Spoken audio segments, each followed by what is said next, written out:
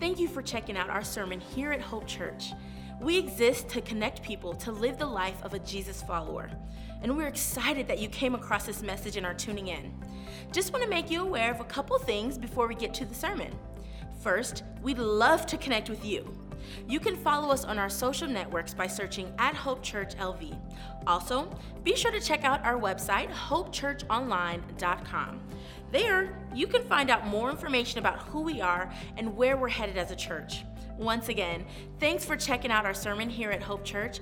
Please let us know if there's any questions you have or any way we can come alongside you and your family. Enjoy the message.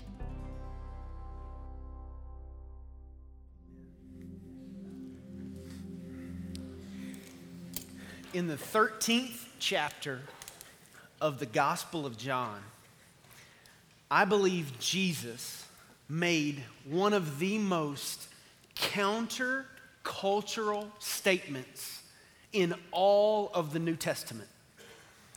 He was with his disciples, and here's what he said.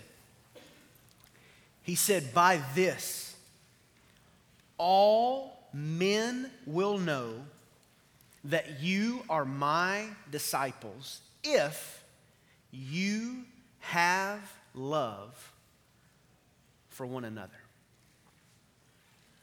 And I believe with that one statement, Jesus disarmed all the superficial, external things that people use to mark their faith.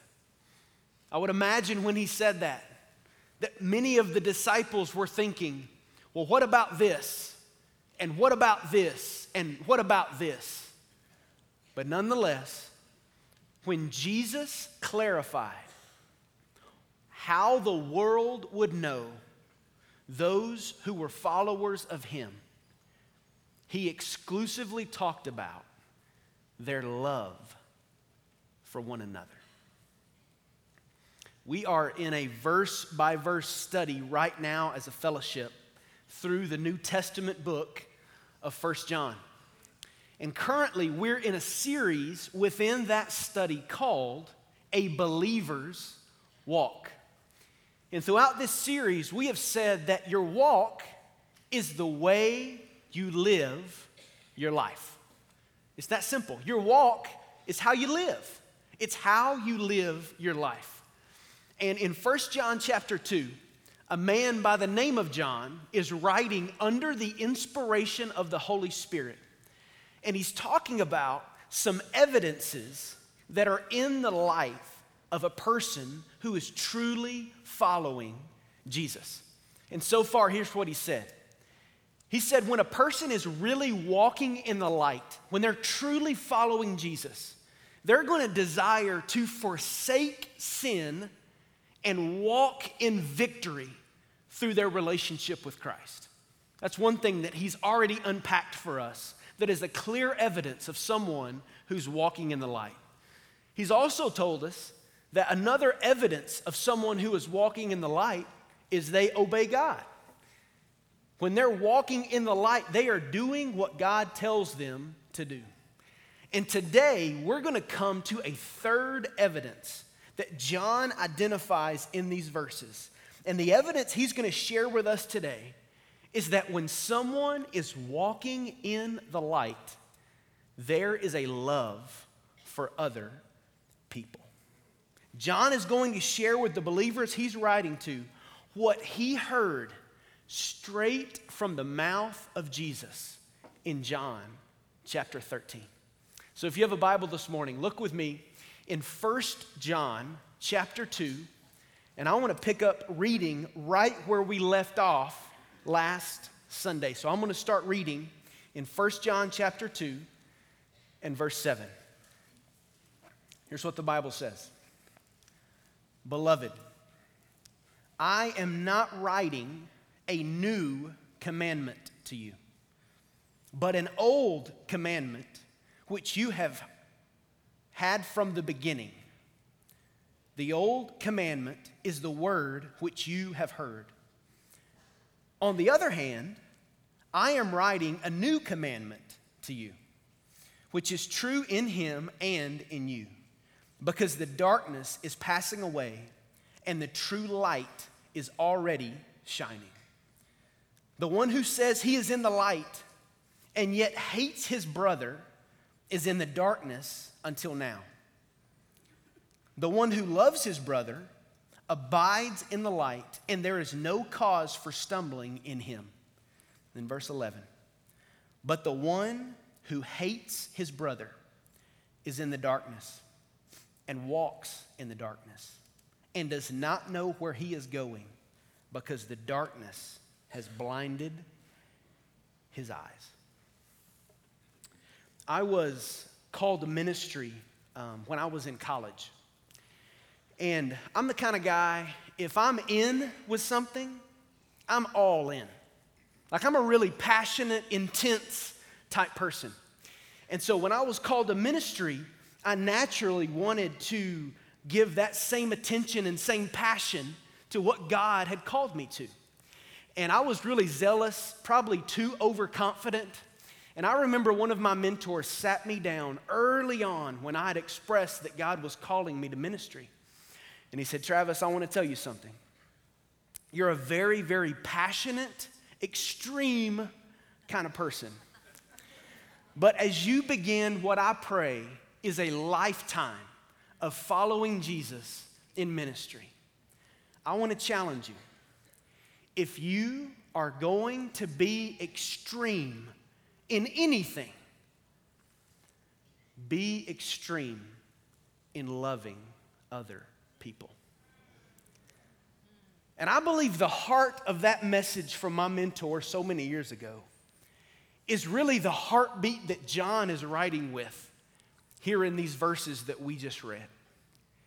He's writing about this incredible passion we are to have as followers of Jesus to love one another.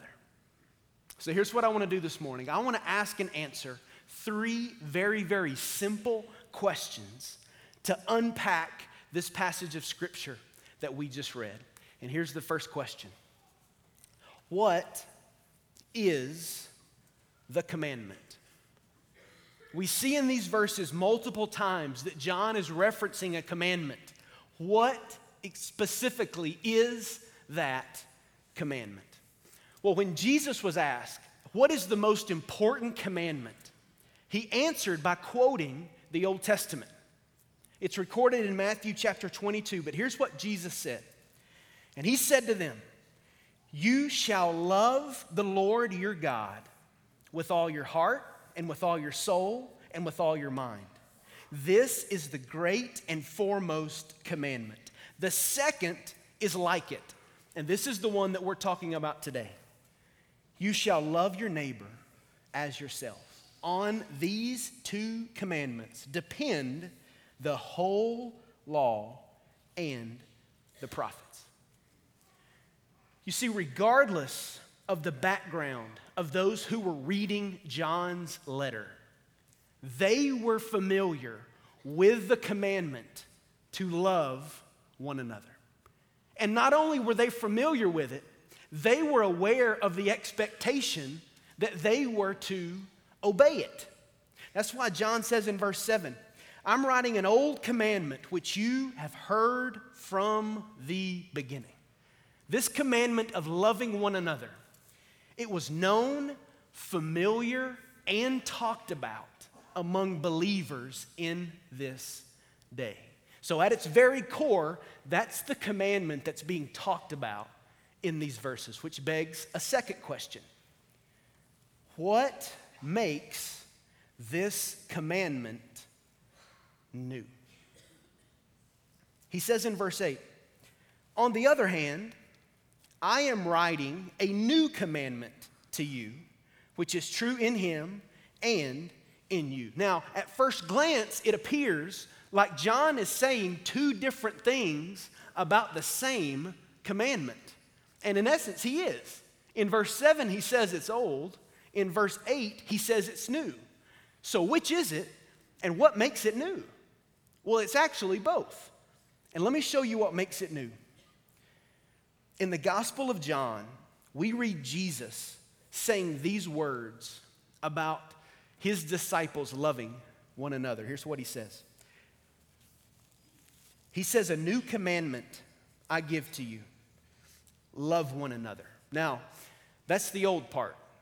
That's what every person was familiar with. When he said those three words, all of the disciples were like, "Yep, got it. I know. I've been told that from the beginning." But what he said next changed everything. He said, "Love one another, even as I have loved you." You see, with those last 6 words, Jesus brought deeper meaning to what it meant to love another person. I believe there are 2 dynamics that Jesus laid out here that makes this commandment new. First of all, what makes it new is Jesus. You see, before we had a law, now we have a life. The law dimly painted a standard and showed us that we could never reach that standard. But Jesus came so that we would have so much more than just a law to interpret. You see, Jesus gave us a life we could look to. As you study the Gospels, you see Jesus' life. You see God in the flesh interfacing in personal relationships, showing us what it looks like to interface and care for and love other people. John MacArthur said this in his commentary: "Even though the Old Testament taught the duty to love, never before had perfect love been so plainly manifested as it was in the incarnate Christ." Jesus made this new. He gave us a life we could look to, but also Jesus gave us a life that we could live. He did not merely come to be an example for us to follow. Jesus came to be our life. The reality of the gospel is that Christ comes to live in me by his Spirit at the moment of salvation. And the new life that I experience is not just a better version of me. It is Christ in me.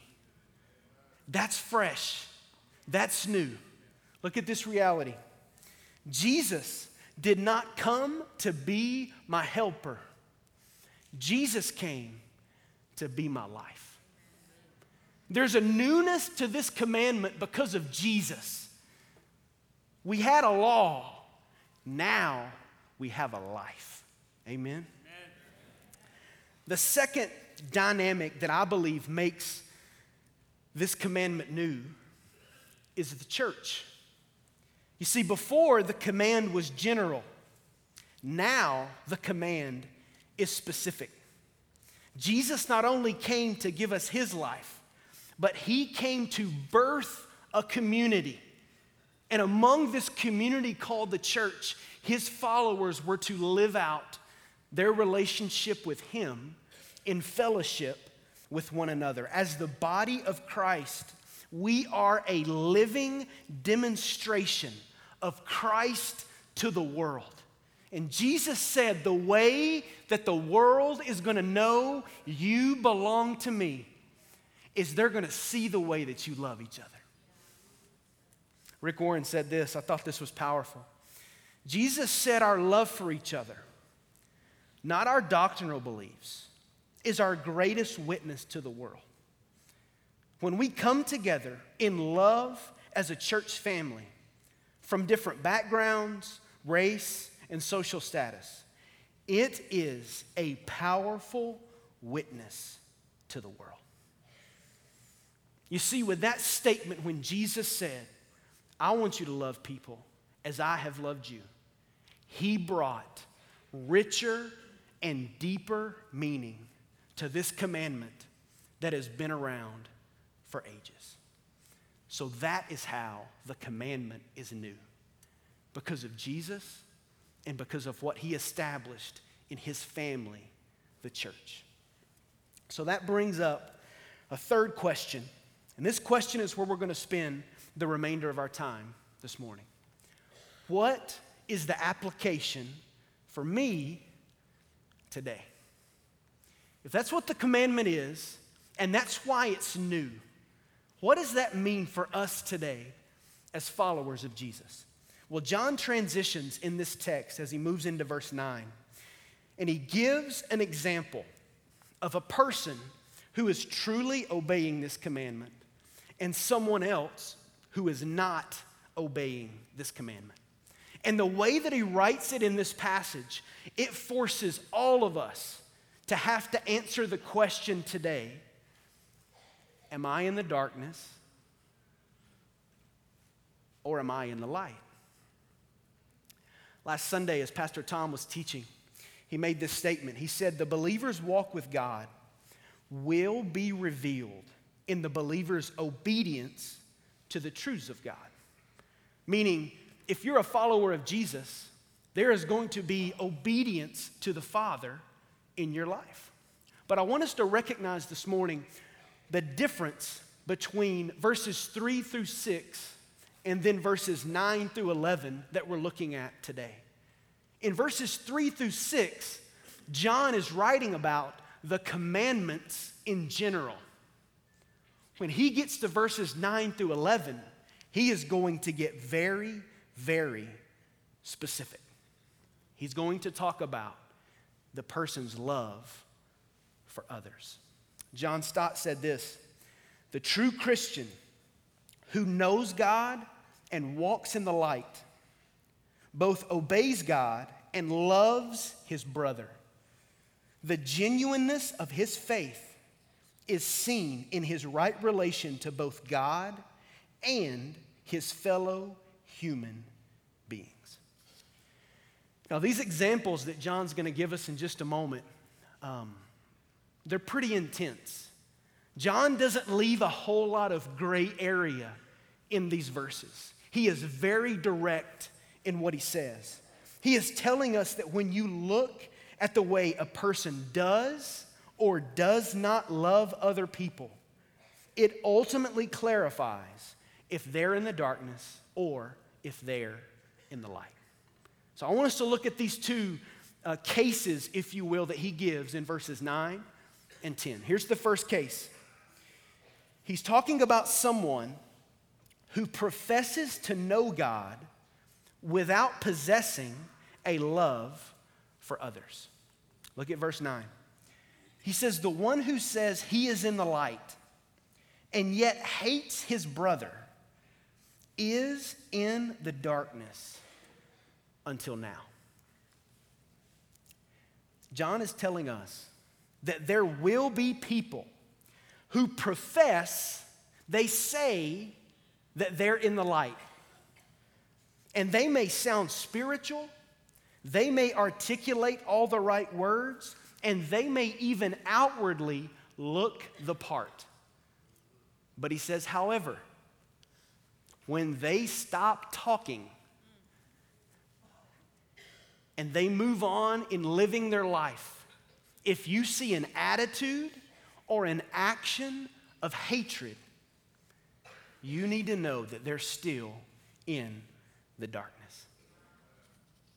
John MacArthur said this, what makes false disciples so difficult to detect is that they often have the outward trappings of genuine disciples, such as visible morality, an intellectual knowledge of the Bible, and even a level of involvement in the church. But such things are neutral. They neither prove nor disprove the genuineness of a person's faith. You see, what all true believers possess is a love that is only possible through a relationship with God and a lifestyle of loving other people that is only possible as we abide in our relationship with Him. So that's the first case that John shares here, is someone who says with their mouth, I love you, I care about you, I'm one of you. But when you look at their life, it's full of hate. John says that person's not in the light. That person's in the darkness. Verse 10, he gives a second case. And this case is someone who knows God and reveals it by their love for others. Look at verse 10. The one who loves his brother abides in the light, and there is no cause for stumbling in him. Here's the reality. If we have been made new in Christ, forgiven of our sin, adopted into God's family, given eternal life, and granted access to a holy God that we rebelled against, how can that not translate into a compassionate, sacrificial love to other people? If the life of Jesus is in us, what will be pressed out of us is unconditional love and unmerited grace to those around us. You could say it this way: abiding in the light will result in a genuine love for others. Abiding in the light will result in a genuine love for others. You say, how is that possible? Because that's who Jesus is. And as he is in us and we depend on him, he is pressed out of us. What will be produced is a love for other people. You could say it this way: the presence of love indicates the presence of light. The presence of love indicates that there is a presence of light. So let me stop right here and ask you the question. As you think about your life, is there a clear evidence that you love other people? I'm not asking what comes out of your mouth. I'm not asking the persona that you put before others. But in your heart, is there a genuine love for the people around you? Or do you find yourself saying one thing but acting in a totally different way? That's the challenge from verses 9 and 10 that John lays down for us. Now, as I look at this, honestly, here's what I feel in my heart. Why is it so black and white? Like, is there any wiggle room here in the kingdom of God? Because this just seems really, really intense. Well, I believe that's why he shared with us verse 11. Because what verse 11 is going to do is prove to us why love cannot exist with someone who is walking in darkness. Look at verse 11. But the one who hates his brother is in the darkness and walks in the darkness and does not know where he is going because the darkness has blinded his eyes. Now here's what's in verse 11. 4 things that are true of people who are walking in the darkness, and this is really quick. First of all, they are in spiritual death. He says they're in the darkness. People who are in the darkness are spiritually dead. What can a dead person do? Absolutely nothing. And he says here that those who are in the darkness are spiritually dead. The second thing he says is that they live in total darkness. Not only does he say that they're in the darkness, he says that they walk in the darkness. So they're spiritually dead and they're walking in the darkness. The third thing he says, they do not know where they're going. He says he does not know where he is going. And the last thing he says is this: they are completely blind. That's how he finishes the verse. Because the darkness has blinded his eyes. Daniel Aiken wrote this about verse 11. In the darkness of spiritual death, there is an absence of love. In the absence of God in our lives. And tragically, we don't even see it. Having lived so long in the darkness, we are like blind men in a dark room who have no idea where they are or where they are going. It is a true tragedy. That's why a person who lives in the darkness cannot love another person.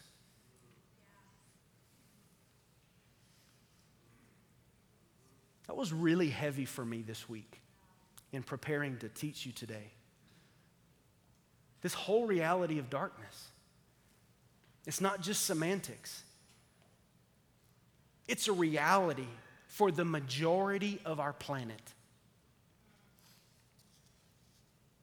Everyone who has been born on the earth right now was born in this spiritual state, spiritually dead, living in darkness, unaware of where they are, and completely blind. I wrote this in my notes this week. I really thought it was just an encouragement from God. Among the billions of people who are in that very condition, God has established His church, empowered by His Spirit and equipped with His gospel to share with those in darkness how they can experience His eternal love. That's the reality for us. And for those of us that have been called and understand this mission to reach those who are in the darkness and see them born again into the light, God has made us a family. And one of the characteristics that is to define our family is our love for one another. John goes on in 1 John chapter 4 to write this, "Beloved, let us love one another. For love is from God. And everyone who loves is born of God and knows God." To those of us who know Him, we are brothers and sisters in Christ. And the way the world is going to be able to identify us is by our love for one another. So here's how I want to spend our last few moments together. I want to share 3 challenges to those of us in the family of God as it relates to our love for one another. Here's the first thing. May we, as the people of God, as the church, as the family of God, humbly, consistently, and sacrificially love one another. As I thought this week about all the times in my life when I've been moved by the love of God through other members of His body, it's been because someone chose to humbly or consistently or sacrificially love me. I hope, if nothing else this morning, that the reality of how significant our love for one another is refreshed in our hearts and put at the front of our minds. May we be a church that is intentional about humbly, consistently, and sacrificially loving one another. Here's a second challenge I want to give you. This one's a little harder. May we be quick to seek and grant forgiveness.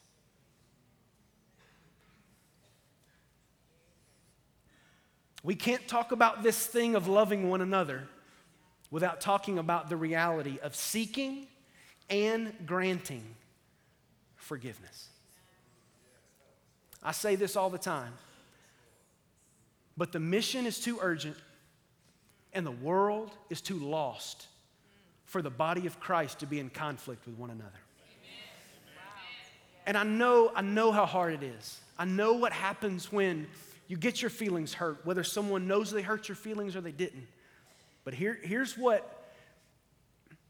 changes the game for me when I have a hard time swallowing the pill of asking for forgiveness or granting forgiveness.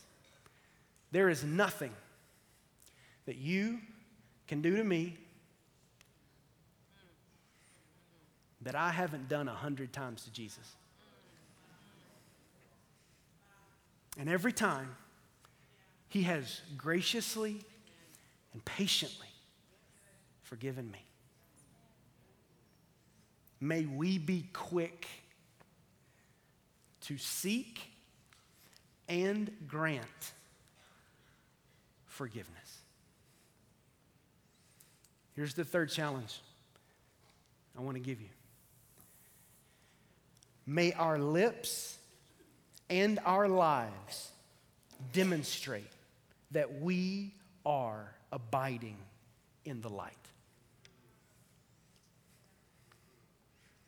I want to challenge you this week to look for some way. Maybe you have to go out of your way to look for some way to love another member of the body of Christ. I don't know what that would be for you or what even comes to mind. But that there would be things that happen on a regular basis, whether it's caring for someone, encouraging someone, building someone up, that would be a clear identifier for the watching world that we are different and that what sets us apart, the way that they know we are followers of Jesus, is our love for one another. Jesus said, love one another. But He didn't stop there. He said, even as I have loved you. May that be the message that is communicated from our lives as we follow Jesus here on the earth. I want to invite you to bow your head this morning.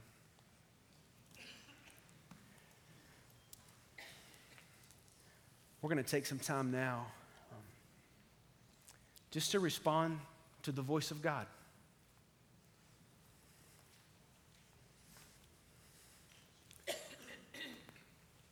Maybe you're here today and you're a follower of Jesus, but you know in your heart that your priority of loving other people is not where it needs to be.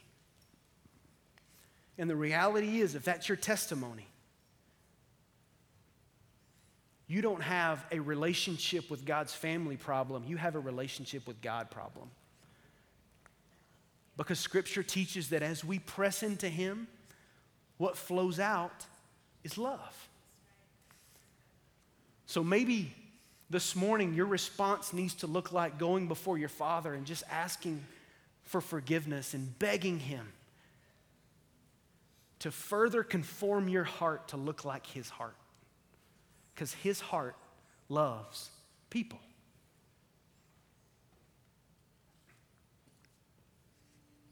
Maybe you're here today, and as we talk about loving one another, there's something very specific that God has put on your heart that is a way you know you're to go and serve, you're to go and love another member of this body or someone who's in your circle of influence. I want to encourage you to do that.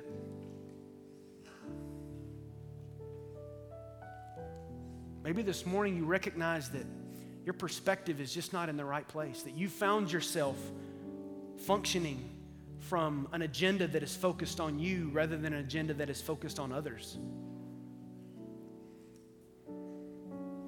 And You just need to ask the Lord to help you rearrange your priorities and your perspective.